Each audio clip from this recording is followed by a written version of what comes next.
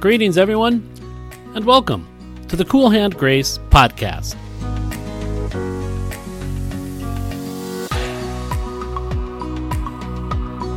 It's another week and another biblical passage for us to explore. The goal each week is to gain some insight and application that can encourage us in our day-to-day lives.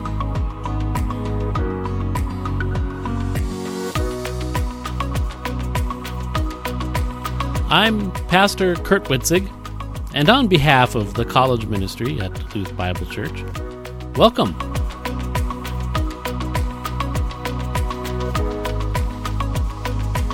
Well, this week we are going to continue on in Luke chapter 16, and we're going to take in the story of the rich man and Lazarus. We have been in Luke chapters 15 and 16 for some weeks now, and that helps us even observe the general context and the flow of thought as we arrive at our story for this week. Someone once made an acronym for the Bible, B-I-B-L-E, as basic instructions before leaving earth. That is indeed the Word of God. It reveals truth to us that we otherwise would not know and tells us of what we need to know before leaving earth. And the acronym's a little cheesy, I know, but still a good thought to remember.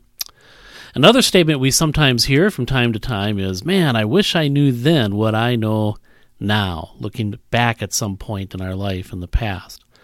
Well, our passage in Luke 16 will be of great help with this. Jesus is basically saying today in our passage, hey, I'm telling you now what you wish you knew now. So let's get into our passage. It's Luke chapter 16, and as you know, last week we studied the parable of the unjust steward in verses 1 through 14 or so, and we did pick up a little bit of the interlude as our passage in the rich young ruler will start at verse 19, so just a quick review of verses 14 through 19. We remember that Jesus had just had this unjust steward parable where we had a servant who was pretty much dishonest, and he was going to get fired for his dishonesty, and so he made some deals with some people that owed his master some money, and he said, here, pay half, and then we'll write it off.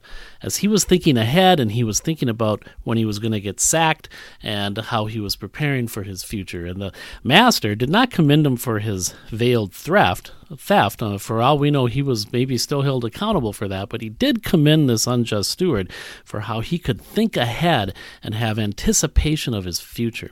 And then the application was made, the sons of this world have that kind of shrewdness, and the sons of light, or the believer, should have that same kind of shrewdness, anticipation, thinking ahead as they think of their future, which is spiritual, otherworldly, and in the kingdom, and therefore function as God and Jesus Christ have been, are what they're like, and what they teach, and what they say, even regarding mammon, mainly being willing to have generosity, show compassion, meet the needs of others, and they will show appreciation to you in that kingdom that is coming. And then Jesus ended that by saying, we are not able to serve two masters. Either we will love the one and hate the other, or hate the one, love the other. So you cannot serve God and mammon, or money. And with that, in verse 14, the Pharisees, who were lovers of money, the text says, heard these things and derided Jesus and mocked him and sneered at him. And all of this was stemming from their wealth, but actually we see they were lovers of money. Now, that's a lot different than saying they had money or were wealthy. In fact, 1 Timothy 6, verse 10, Paul warns us, for the love of money is a root of all kinds of evil, for which some have strayed from the faith in their greediness and pierced themselves through with many sorrows. So essentially, this is idolatry, and the Pharisees had a wrong thinking of money, very much almost like a prosperity gospel. The more money you had, the more you were doing well and successful and prestigious you were, and even they believed that God was smiling on you, had a better chance of benefits with God, and so forth. Well, when Jesus was saying what he was saying, to pay it forward and just do good to people without any expectation of being paid back, etc., they mocked and sneered that. Jesus then laid it out for the Pharisees plainly in verse 15 of Luke 16. He said to them, "You are those who justify yourselves before men, but God knows your hearts. For what's highly esteemed among men is an abomination in the sight of God."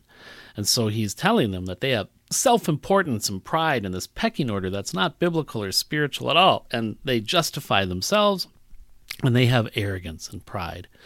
Then Jesus cautioned them even further. He said, hey, the law and the prophets were until John the Baptist, and since John's come, that time the kingdom of God has been preached, and everyone is pressing into it. It's what's on people's minds. It's the emphasis.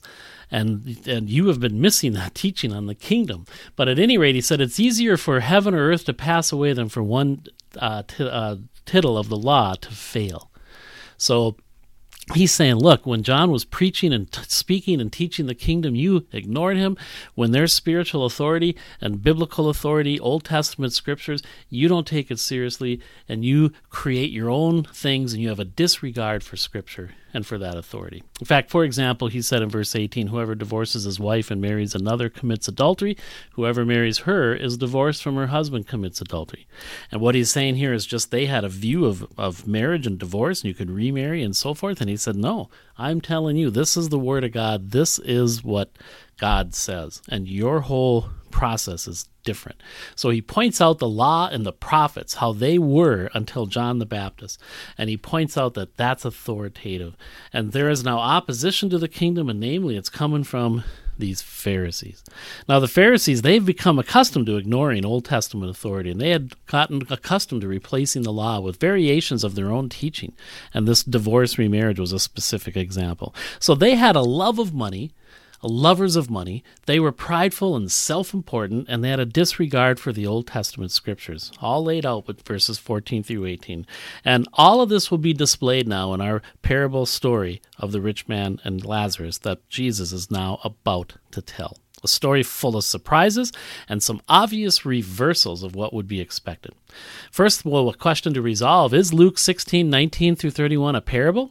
And there's some uncertainty on that. Most commentators will say that it is, but there is some reason to think it may not be. But namely, one of the things is Jesus uses a name. It's about Lazarus, and so parables never involve a name. But the use of Lazarus in this story is clearly, really is symbolic to show something about what that name means as it relates to Lazarus. But a parable is always based on actual things in the physical world, wheat, tares, sheep, oil, lamps. And then they're used in this parable to illustrate a higher reality. But here in this story, Jesus actually talks about Hades and that reality of the other world.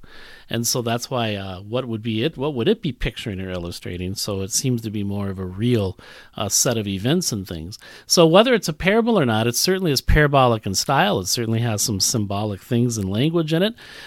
So we could just say clearly, though, it's a story that Jesus is using. It's understood as a parable that realistically portrays the fate of those who have rejected the Lord. It tells us truth specifically about some things in the afterlife.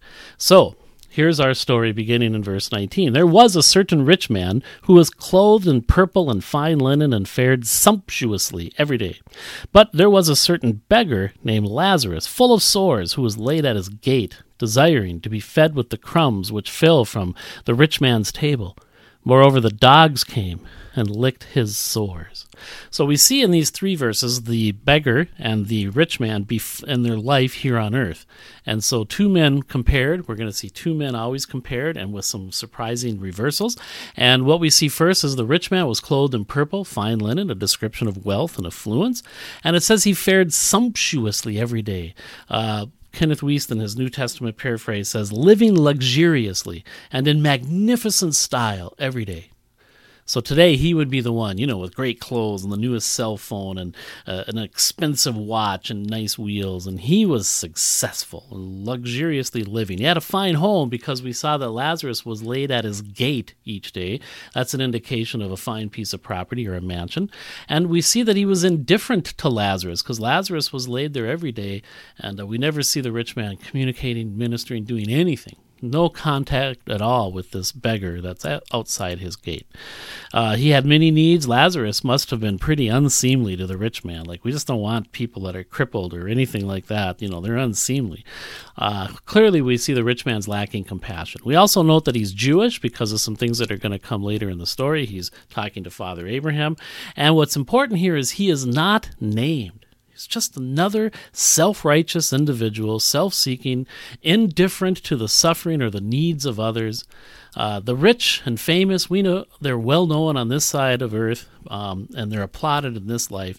But, you want to go where everybody knows your name, thinking of Cheers, right? And where he's going, he's not even named. Now, his identity, of course, is wrapped up in his wealth, his success, and the spiritual pecking order, how he's important and so forth. This is what defines him. It shows us what he loves. And finally, he's going to be he's representing the Pharisees here in this story, because the illustrative point of the parable was the mocking the Pharisees had of Jesus and his teaching about mammon in verse 14. And so this is what triggers this story, and Jesus is now dealing with those scoffing Pharisees and what they thought. Again, there's no break or anything in the whole chapter, so this is all one continuous flow of Jesus teaching, sometimes to the disciples, and now with this story to the Pharisees. So he's just continuing on the lesson he gave about using your mammon wisely, anticipating for the future where friends will be appreciative of you when you enter the kingdom because of how you paid it forward. Okay, so the idea is use your present advantages here generously in service of others. Good results will follow. And the Pharisees scoffed. So now we have a picture of the Pharisees and this wealthy, successful, rich man. And then we have him compared to Lazarus, the beggar. He's the beggar. He is named, though. Jesus knows the name of the poor man in the street. His name is Lazarus. In fact, his name is significant to the story because it's symbolic even, because the word Lazarus, the name Lazarus, means God helps, or whom God helps. Naming him gives him more recognition than the rich man, which is the intended effect in this story. And his name draws us into his humanity. He's a person. He's more than his circumstances. Someone birthed him and loved him. Someone named him. His identity is Lazarus, whom God helps, and he is known. But in the story, he's full of sores, which means he has medical needs as well as he's crippled, as he has to be laid at the gate every day. He's crippled, a passive verb. He was laid at the rich man's gate, meaning someone did this. There was a routine. They would leave him there every day, then perhaps retrieve him and such. Lazarus then is diseased, he's disabled, and he's dependent. He is not the lazy guy trying to mooch off the system. He desired even to be fed with the crumbs from the rich man's table. Maybe he succeeded now and then, but he certainly never had a satisfied hunger, and he's competing with the dogs. But then we see next that only the dogs are seeking to meet his needs. The dogs would lick his sores. And if you know dogs, when they have wounds, they lick their wounds, both on the surface and beneath the surface even. And wounds seem to draw the attention of dogs' tongues. And they seek to soothe and to heal, and they lick their own wounds, and they will do the same for people. If you've ever had a dog, they do that as they're out of affection and out of a way of trying to, they think they're helping you with your wound. So here they're ministering, these dogs, licking his sores. They're the only ones who are showing the least bit of care and attention. Now, the rich man obviously ignored Lazarus, had to step over him or around him every day, goes in and out, never, tend to his needs or anything. And it's ironic that very soon we're going to see that it's the rich man's tongue that's going to be in need of great need as we think of the dog's tongues ministering to Lazarus. John Calvin wrote in one of his commentaries, he said, "What could be more monstrous than to see the dogs taking charge of a man to whom his neighbor is paying no attention? And what is more, to see the very crumbs of bread refused to a man perishing of hunger, while the dogs are giving him the service of their tongues for the purpose of healing his sores." What could be more monstrous than that, Calvin wrote. Now, this man, the beggar, Lazarus, was also Jewish. We know that because also he's going to be referring to Father Abraham. And Jesus, the storyteller, then has painted a picture of very two extremes, the rich man and the beggar. Now, the two men at death is the next verse, just verse 22. It simply says, "So it was that the beggar died and was carried by the angels to Abraham's bosom. The rich man also died and was buried." So they both die. As something is common to all humanity, you're going to die, but they're ever so different in their death. Death is not a respecter of persons. Everyone will die. And the story as told here, we see the order is reversed. We started with the rich man and then Lazarus. Now, for this part of when they die, we start with Lazarus and then the rich man. Lazarus, he dies. No burial is mentioned. No funeral either.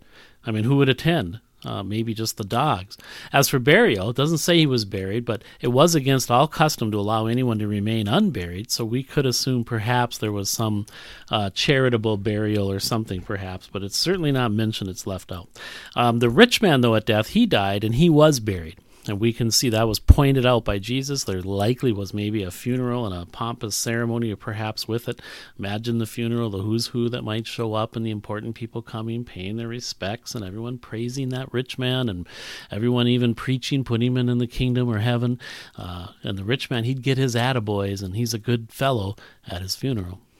Again, Jesus, as the story portrays extremes, shows how different the lives of these two men were, and then the two men at death, there was a difference.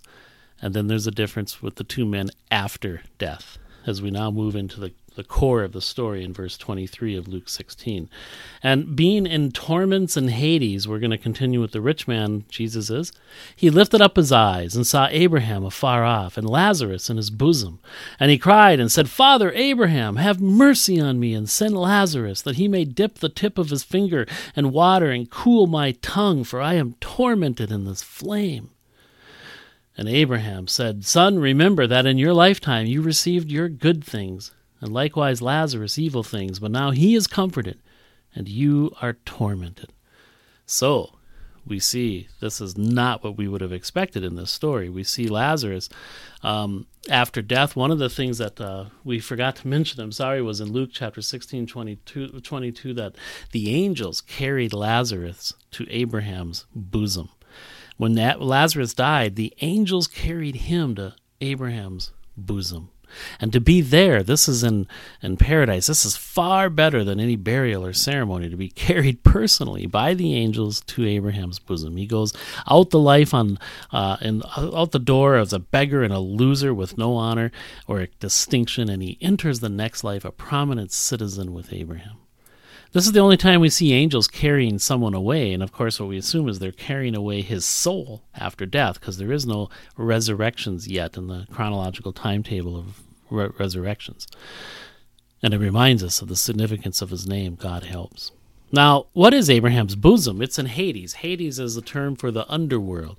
The underworld just is the place that Jewish beliefs had that all souls would go to, where the dead were gathered into a general tarrying place. And Jesus is going to embellish on that a little bit and to give us a little more detail about Hades here in our story. But Abraham's bosom can be taken as the name for this place, Hades, as it has two sections. One is considered to be Abraham's bosom or paradise, and the other side is what we would just call torments, or a place of torment. The unrighteous side would be labeled a place of torment from verse 28. So this is the idea of Abraham's bosom. If it's not a title of the place, it could be instead a reference to the title or name of the righteous side.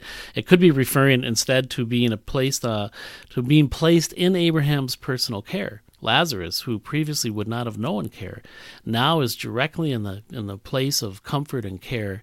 And believe me, if the Pharisees are hearing this, they're going to be outraged. This lowly beggar, spiritually unclean, sinful loser, detested, and he's in Abraham's bosom, and you've got this rich man who you didn't even name. He's in torments. Another thing we see about Lazarus in Abraham's bosom, and all through the story now, the parable, the rest of it, we never hear him. He's silent. He's silent all through this story, before death, after death. Now we see the rich man in his death, as we see that he realizes he's in torments in Hades in verse 23. Now, Abraham's bosom, again, is divided into these two portions, and the righteous side would be where the righteous would go, like Lazarus in the story. Luke 23:43, if you remember, he said to the thief on the cross that said, "Remember me, Lord."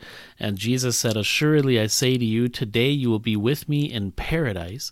As when they physically die, they would go to this section of Hades, where it's considered paradise or Abraham's bosom. And they're all still, these souls would be there because Jesus had not died yet and had not paid for their sins. He's going to do that on the cross. And after he pays for their sins, then their souls could go to heaven as they would have been redeemed. On the other side is torments, and this is a word, though, that implies a state of great suffering and distress due to adversity. Remember, this is before the resurrection, and these are souls. So how is the rich man who's now in torments and is being tormented, how is he anguished? Well, it would have to be mental and spiritual. And this is the idea then of where he is in torments. Now, he lifted his eyes, it says in verse 23. This is a term that specifically means like making an assessment. So he immediately knows. And this helps us understand his torment and his anguish right away, his horror, because he knows where he is.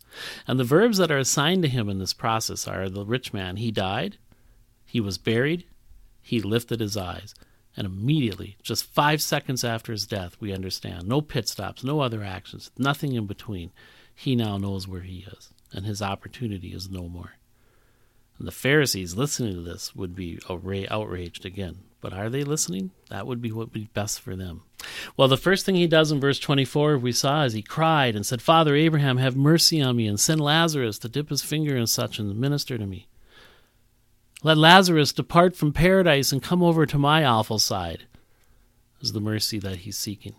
This is actually self-condemning for the rich man because it's clear now he knows Lazarus by name. He points him out by name. This now this part of the story might be indirectly pointing back to how Lazarus was comforted by the tongues of the dogs. And now this rich man is seeking for Lazarus to come and comfort him with the tip of his finger some water on his tongue, to do the very thing for him that he would not do for Lazarus. On earth, no luxury was too extravagant for the rich man, but now no relief was too small. His lack of mercy on earth finds a miserable echo here in Hades. So he was being tormented, he says in verse 24 and going into 25. He says, "I am tormented in this flame. I am in torments." Now, this word is different in verse 24 and in 25 for torment, and it's a different Greek word, but has a similar meaning. It's only used 4 times. It's tormented here twice in Luke 16:24 and 16:25. Luke also uses it in Luke 2:48, and it's translated anxiously, and it's also translated sorrowing in Acts 20. Some of the lexicon would say this is to be distressed terribly to the point of mental and spiritual agony, anguish. Some of the other translations have it as, "I am distressed in this flame," or "I am in agony in this flame," "I am in anguish in these flames." Or numerous translations have any one of those combinations. So he's in a total state of mental and spiritual anguish.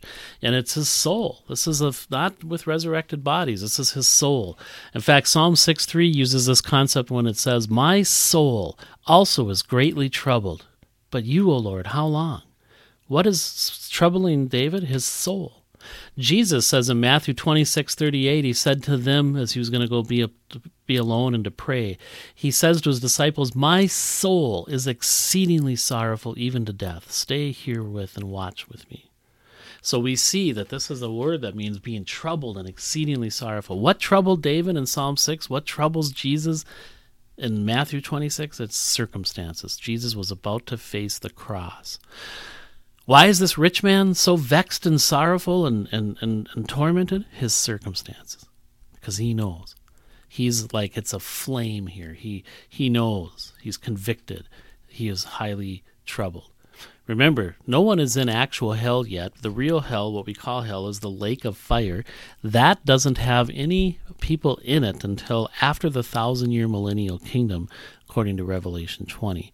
So this fire would likely then be symbolic, representing the mental anguish and torturous sorrow and hopelessness that he has. So remember that he says, Father Abraham, send Lazarus. Now, Abraham answers the rich man very interestingly in verse 25. He says, but Abraham said back to him, son. He calls him son. He was a child of the covenant. He was a Jew.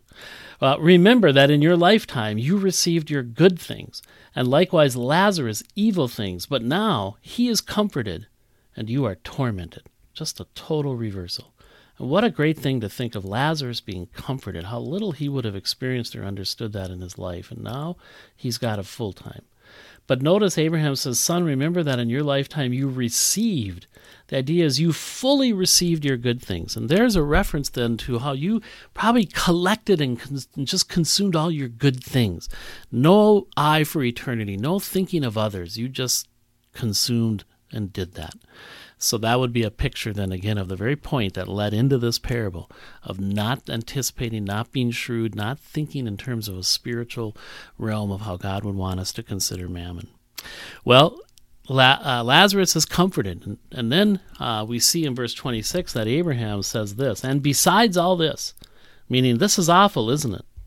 But besides this, between us and you, there is a great gulf fixed, so that those who want to pass from here to you cannot, nor can those from there pass to us. So besides all this, you can't even pass back and forth. This is permanent. Your condition's permanent. And that's an extremely sobering thought. He then has to point out that there is no excuse here for this rich man, because he's going to say a couple of requests here, and both of them kind of indirectly are throwing shade on God. He said, the rich man now, I beg you, therefore, Father, that you would send him to my father's house. Send Lazarus back. I have 5 brothers, that he may testify to them, lest they also come to this place of torment. Send him back, almost like, because what we have, what that we've heard, it isn't quite enough, it wasn't enough. Abraham, though, answers that in 29 and said, they have Moses and the prophets. Remember, there's a reference to them back in 16:14 about John the Baptist and Moses and the prophets and the law. They have the Old Testament scriptures, authoritative. Let them hear them. Verse 30, and he said, no, Father Abraham, but if one goes to them from the dead, they will repent.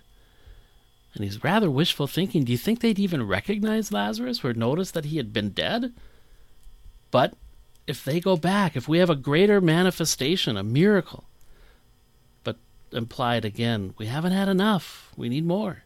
Verse 31, but Abraham said to him, if they do not hear Moses and the prophets, neither will they be persuaded through one who rose from the dead. And so the rich man has no excuse.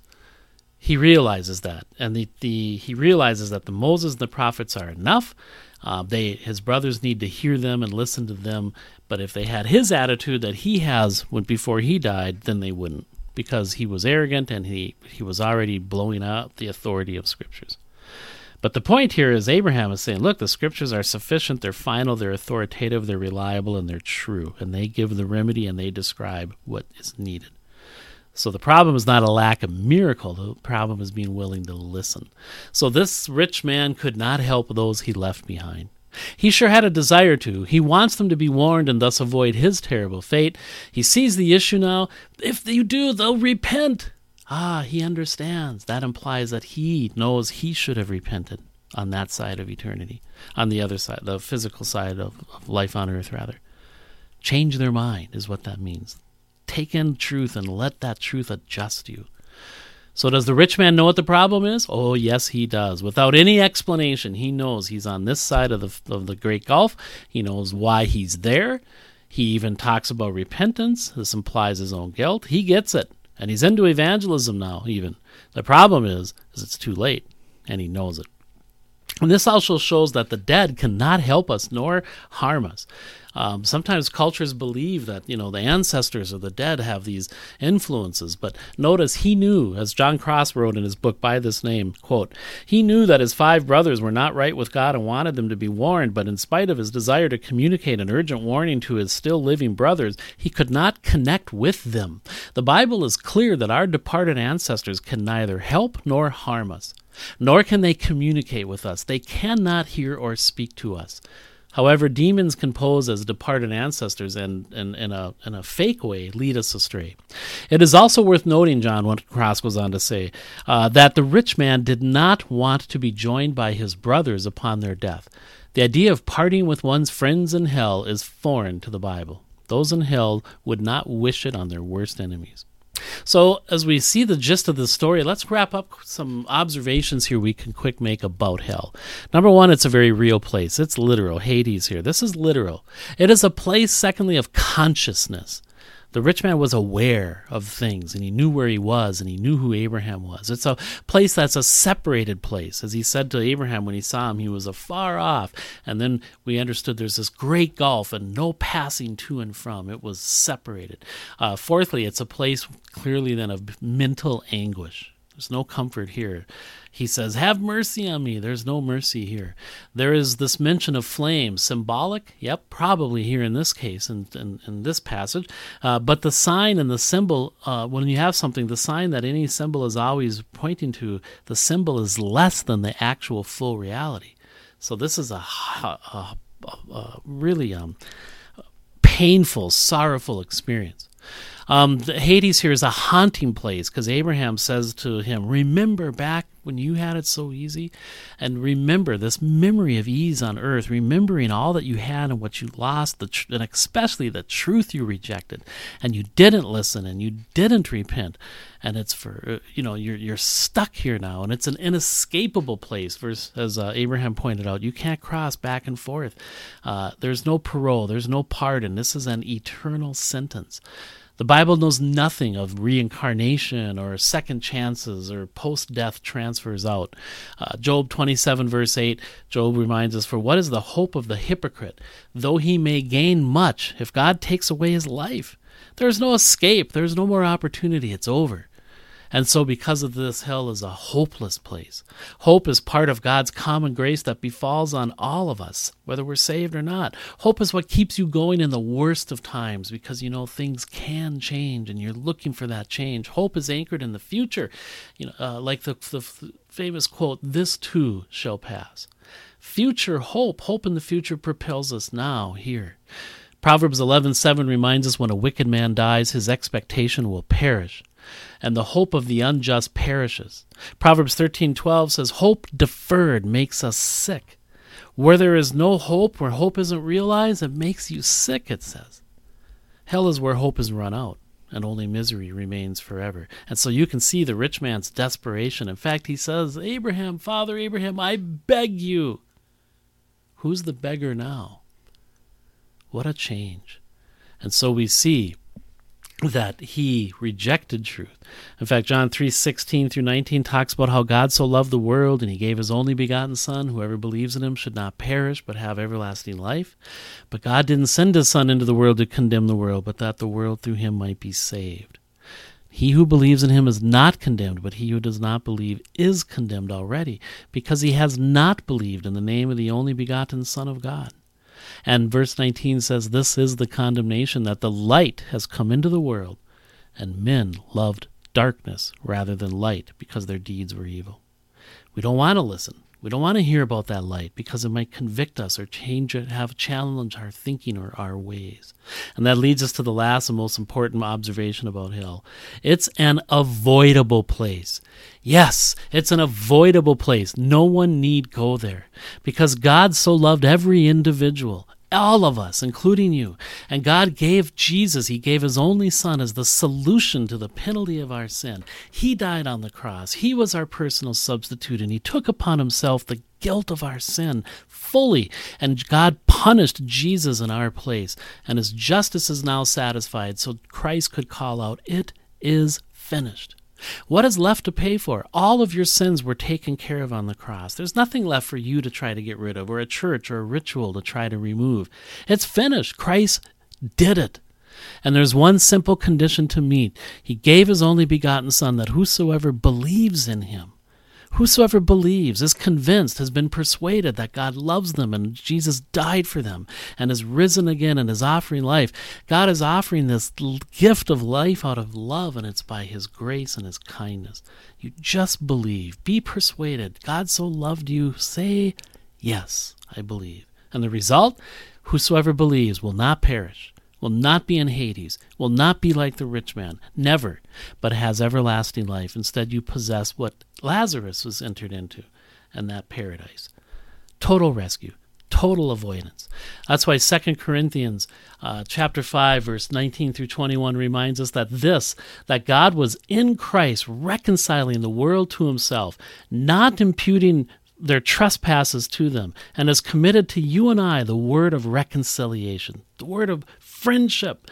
Now then, we are ambassadors for Christ, as though God were pleading through us. We implore you on Christ's behalf, be reconciled to God. For God made Jesus, who knew no sin, to be sin for us, that we might become the righteousness of God in Christ. Jesus took our sin, and he exchanged that and gave us his righteousness. We stand in perfect righteousness before God in a positional reality that's out of this world. You see, you and I are like Lazarus. We're beggars. We have nothing. We were without life, without hope. And here, as spiritual beggars, broken, we have all that we needed in Christ. And that's why Hebrews 9:27 reminds us that it is appointed for men once to die, but after this the judgment. Judgment is coming. It's certain and it's real for all of us. But we don't have to be on the wrong side when we wake up on the other side of eternity. It's a free gift. It's available right here, right now. And so the story ends. We leave the rich man to his forever ruin. We are comforted to know Lazarus is going to have forever comfort. The moral of the story is not that poor people go to paradise and rich people go to hell. One of the great contradictions to that is Abraham himself, a very wealthy man, is in paradise. So that's not the point. No, the moral is that the deceitfulness of riches and the love of money are indicators here of a heart that's hardened to God and truth that we reject. We don't take it seriously. We don't hear his warnings. We have perhaps pride. And that mentality then shows itself in our obsession for wealth or our imbalance over mammon that leads to a lack of compassion to those who are around us and those who are in need, and meeting the needs of others and thinking ahead and anticipating future, the real place we are going to spend eternity. And that is what led into this story, and in it we learn some things about the afterlife as well. And so that's our story, Luke 16. Some closing thoughts. Just remember, people go to hell via their own choice. God isn't sending anyone to hell. We choose that destiny as someone clings to what cannot actually save them. The wrong trust object, the wrong faith, the wrong idolatry, money, mammon, popularity, riches, whatever, religion, ritual. But grace is this undeserved favor. It sees us as all Lazarus-like beggars. Can we see that? And can we just embrace the Lord and take what he gives us freely through Christ? God is seeking to woo the entire world, to persuade us to be rescued. There's no need to spend eternity separated from him. Even though we're obstinate, foolish, and sinful, God loves us, and he desires for us to know him and respond to him, and he will forgive us and redeem us and give us new life and give us hope right now. Why are you holding out? I encourage you, would you believe on him now? Whosoever believes on him will not perish. God is not holding your sins against you. Be reconciled to him. And don't be discouraged. This may have been a heavy lesson, but just think how Jesus is with these Pharisees who were so obstinate. Yet look at his patience and the time and his willingness to engage with them and correct them and speak to them. From Luke 15, 3 parables, how God searches for them and loves them and shows sacrifice to them. Here in chapter 16, there's more truth about change your mind, about how you view money or divorce or the scriptures or the authority of scripture, and pay it forward, etc. There's more parables coming and for the rest of Luke, and then there's the whole crucifixion where there was darkness all over the earth and an earthquake and a veil that was rent in two, and this resurrection, more signs, more evidence, more truth. Jesus is unrelenting in terms of his desire to get this message out and to convince and to show people, and people did get saved. People did respond. Pharisees even did. Nicodemus did, as we know in John chapter 20, whatever it was. He's the one who arranged for the proper burial of Jesus Christ. We know other Pharisees in John 12 believed on him. One by one, people are listening. People did consider. People did put their faith in Christ. People did and have avoided this fate. How about you? He's searching. He's wanting to convince you. If you're listening, you're still listening to this, then you're considering. And so just allow these truths to wash over you. God is patient. He is not slow, like we concern his promise in 2 Peter 3:9 would say. He's long-suffering toward us, not willing that any should perish, but that all should come to repentance. So why not change your mind? Put your faith in Christ and hear the amazing story of this gift that we don't deserve, that he gives to people he loves, though we don't deserve his love, that he doesn't want any of us to end up separated from him. And there's nothing easier than believing and putting our faith in Christ. So be encouraged. God is active. He's pursuing, he is wooing the world to avoid that fate. Remember where we started? The Bible? Basic instructions before leaving Earth? It makes sense. Remember we said, I wish I knew then what I know now? Our passage of study then has helped us. Jesus is now saying, I'm telling you now what you will wish you knew now. Let's pray. Father, we thank you for these truths. Thank you for the simplicity of salvation. Thank you for the example of Lazarus and the rich man. We can look and think and compare. Who are we? Thank you for the comfort and the guarantee and the eternal life found that Lazarus has. May we have it too. For anyone listening, I pray they'd be convinced. Even today, put their faith in Christ. Thank you that we can study these things. We praise you now in Jesus' name. Amen. Well, that's all for this week. Sorry it was just a tad long, but hey, remember, where the Spirit of God is, there is always hope.